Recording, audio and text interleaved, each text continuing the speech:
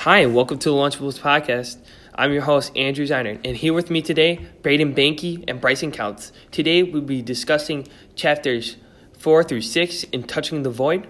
In these chapters, we learn there's a twists and turns in the story, and it takes a dark turn. So here with me, we're going to discuss about some of the characters and how they act, and what is going to be up and coming, and how have the characters developed throughout the story so far. So in the story, we learn that we have Joe and Simon so far in these chapters.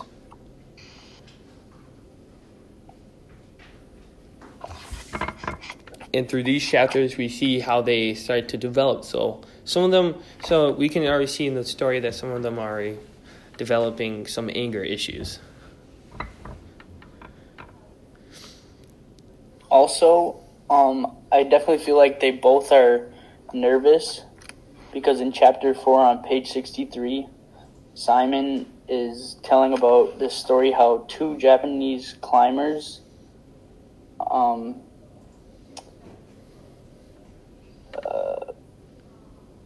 they fall to their death, correct? Yeah, and they were struggling trying to get up. And what else? So now then, counting on that idea, struggling throughout the story, struggling to get up the mountain, struggling to almost get down the mountain, because that's what we learned about in chapter 5 and 6, when they're having trouble getting down the mountain. Struggling in a way, how are they struggling so far right now? I feel like Hold up, Bryson, what are you saying?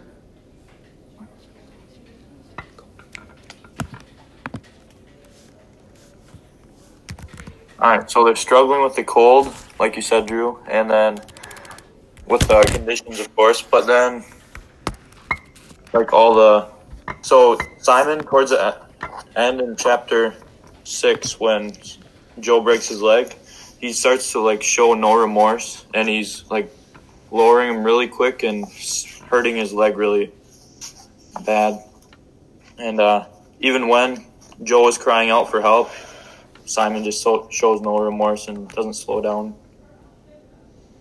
So now then, in that end of the chapter, doesn't Simon cut Joe off from the rope, thinking that since he's gonna die, be pulled off the cliff, he's gonna die also with Joe, and he has a higher chance of living?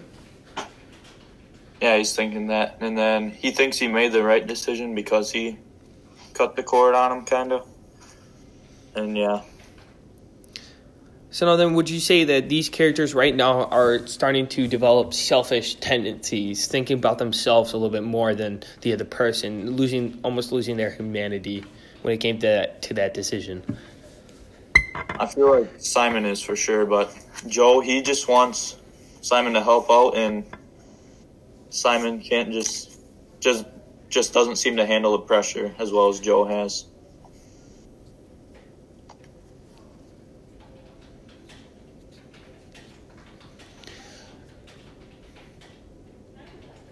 So in the book, as it is right now, we are looking at two climbers that are very skilled with each other. Not skilled with each other, but one of them is skilled, one of them is an amateur climber.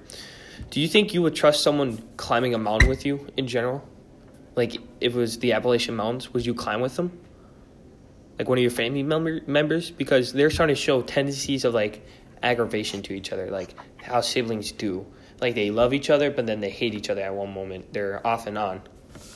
Mm-hmm. I feel like that'd definitely be tough because, especially if you're in Simon's position where you had to cut the rope, that's one of your family members, and that'd be a tough decision. So then, yeah. Oh, sorry. I was gonna say, yeah, that'd be tough because you just pretty much killing someone for your own sake, and yeah, that'd be tough. So now then, when we're discussing this already, and we see that this inhuman act has been taken of cutting the rope, and thinking that his friend has died, just died to his death, but we're left with a cliffhanger, not knowing if he's alive or dead. So, in looking into that, what are you guys foreshadowing in the next 3 chapters? What are we going to see in the next 3 chapters you guys are thinking? I feel like he's still going to be alive. Because it said it says he's been unconscious and he had a bad leg. So I feel like Simon's going to have to, like, somehow save him. Yeah, I feel like he's going to have to either find a way back to the base camp where they started off or find a way to get Simon to see him so he can help him out and get back. But other than that, he's kind of on his own. Yeah, I would say when we're finding out, like, it's cold up there and they're getting frostbite, to me, I feel like he's gonna struggle a lot through climbing down the mountain. But I feel like Simon's not gonna come back for him. Simon's gonna leave him. He's not gonna come because he already cut the rope, and he's thinking he's dead. So why would you come back for a dead person? So I'm saying Simon's gonna leave him, and he's gonna have to get off the mountain himself.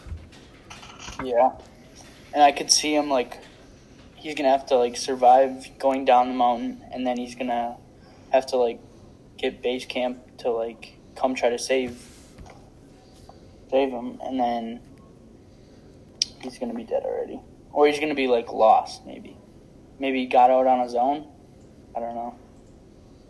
Yeah, I don't know how he'll be able to get back since he'll have to probably, like, crawl all the way across that glacier. Yeah, and including his broken leg, that's going to be hard for any person to get out of without any pain medication either, because the pain, like, you got to go on your own, like, little by little to stop the pain to make sure that you can actually, like, get off by yourself. Yeah. All right, you want to talk about some themes that we saw in the chapters that we read? So the first one that I saw was, of course, perseverance and survival, because they're fighting for their lives. With Simon basically has no hands because his fingers are all frostbitten and turning black at the moment. Mm-hmm. And Simon's gonna have to find his way back to camp. What were you saying, Drew? Yeah, so one of the things I would say I seen in this book is a lot of, I wouldn't say guilt, but, like, self-consciousness. Did I make the right decision here? Did I not make the right decision? Looking like through, regret? Yeah, like that, like looking through like the cutting of the rope from there, thinking to himself, did I make the right decision? I made the right decision, trying to reinforce that upon himself. I think survival is a big one too, because there's been a lot of stuff going on that's, like, not going good for them. Yeah, I feel like another one would be being in the wrong place at the wrong time, because somehow there's always, like, they're in bad conditions with, like, a blizzard coming in on them, and then avalanches happening all of a sudden, and then rocks falling on them as well. Yeah, I would say there's when they start talking about, like, when they go back in the past and they start talking about some of the stuff that they've been going, like, the stories that they heard, I feel like that's going to be foreshadowing a lot more than usual. Like in normal books, when there's just one point, they're going to be, like, a lot more foreshadowing. Mm-hmm. So this would be the end of the Lunchables podcast. Thank you all for listening. Signing off for now.